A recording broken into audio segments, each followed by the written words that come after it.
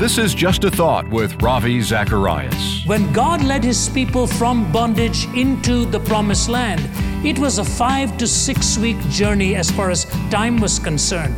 And yet, for 40 years they wandered in the wilderness. And the Bible reminds us that the shortest route is not always the best route because it can bypass some of life's most important lessons. In Deuteronomy chapter 8, the Bible tells us that God reminded them why He took them the long way around.